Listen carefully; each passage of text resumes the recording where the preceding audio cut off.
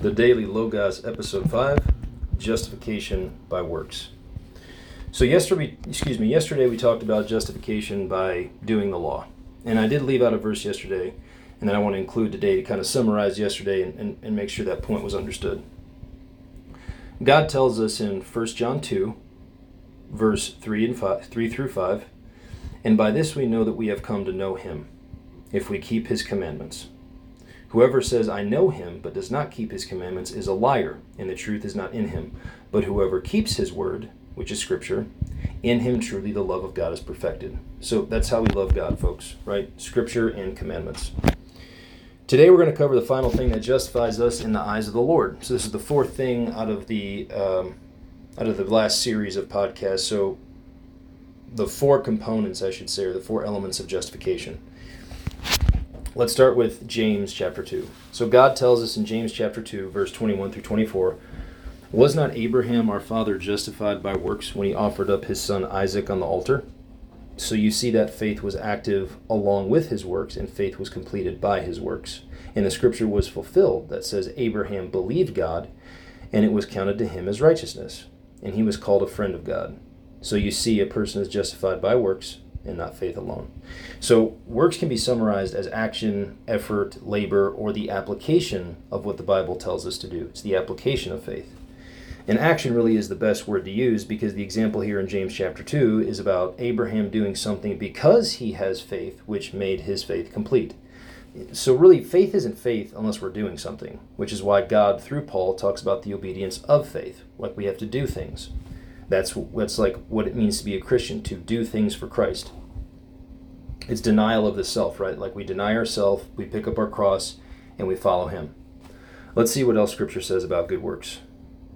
God tells us in 2 Timothy 3, 16 through 17, "All Scripture is breathed out by God and profitable for teaching, for reproof, for correction, and for training in righteousness, that the man of God may be complete and equipped for every good work."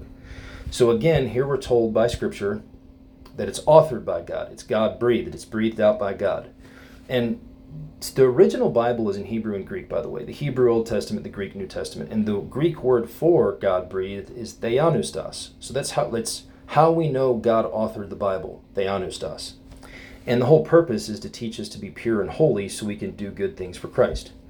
God gave us the Bible, which is his word, his written word, so we could sin less, train us in preparation for the great banquet, and labor for Christ, or labor for the Lord's harvest. God tells us in Ephesians 2:10, "For we are his workmanship created in Christ for good works, which God prepared beforehand that we should walk in them." So when we're a new creation in Christ, which is what it means to be born again, right, is to acknowledge Christ as the Savior who was resurrected and who is God in the flesh. When we are a new creation, the whole purpose of being born again is to do good works, to take action, and to do things for Christ because we love him. God tells us in Titus 3:14, "And let our people learn to devote themselves to good works, so as to help cases of urgent need and not be unfruitful." So here we see that the fruits of faith really is good works. So we have to understand that as Christians, we've got to be fruitful. We have to do things. We have to take action.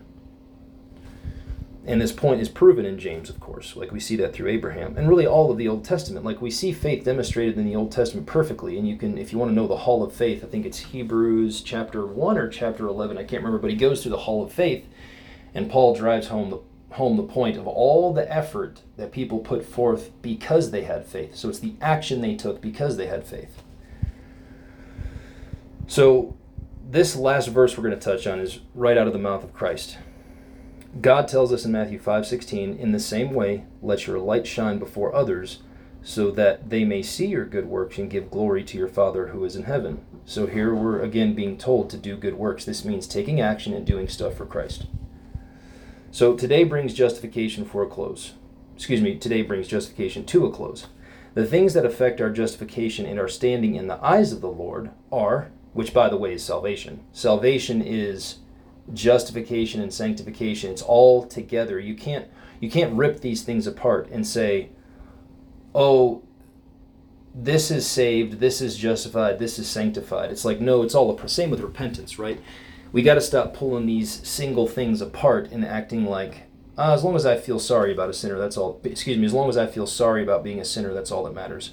As long as Christ died on the cross, that's all that matters. Well, that's just simply not what the Bible says. So if you seek to be justified in the eyes of the Lord, to demonstrate your faith properly, all the things that justify us are grace, number one. Number two is faith. Number three is obedience to God's commandments and Scripture. And then number four, works, effort, and application of faith, so that faith may be made complete. Remember, being a Christian is following God's commandments, doing what's in the New Testament, striving to fight against sin, to turn away from sin every single day, and to constantly live out repentance in this process of justification. It's growth that God wants to see. It's growth, it's effort, it's turning away from sin, it's constant repentance. He wants to see us grow, and He wants to see us do good works, and He wants us to demonstrate our love by following Scripture. I hope everyone has a great day. Fight the good fight. God bless.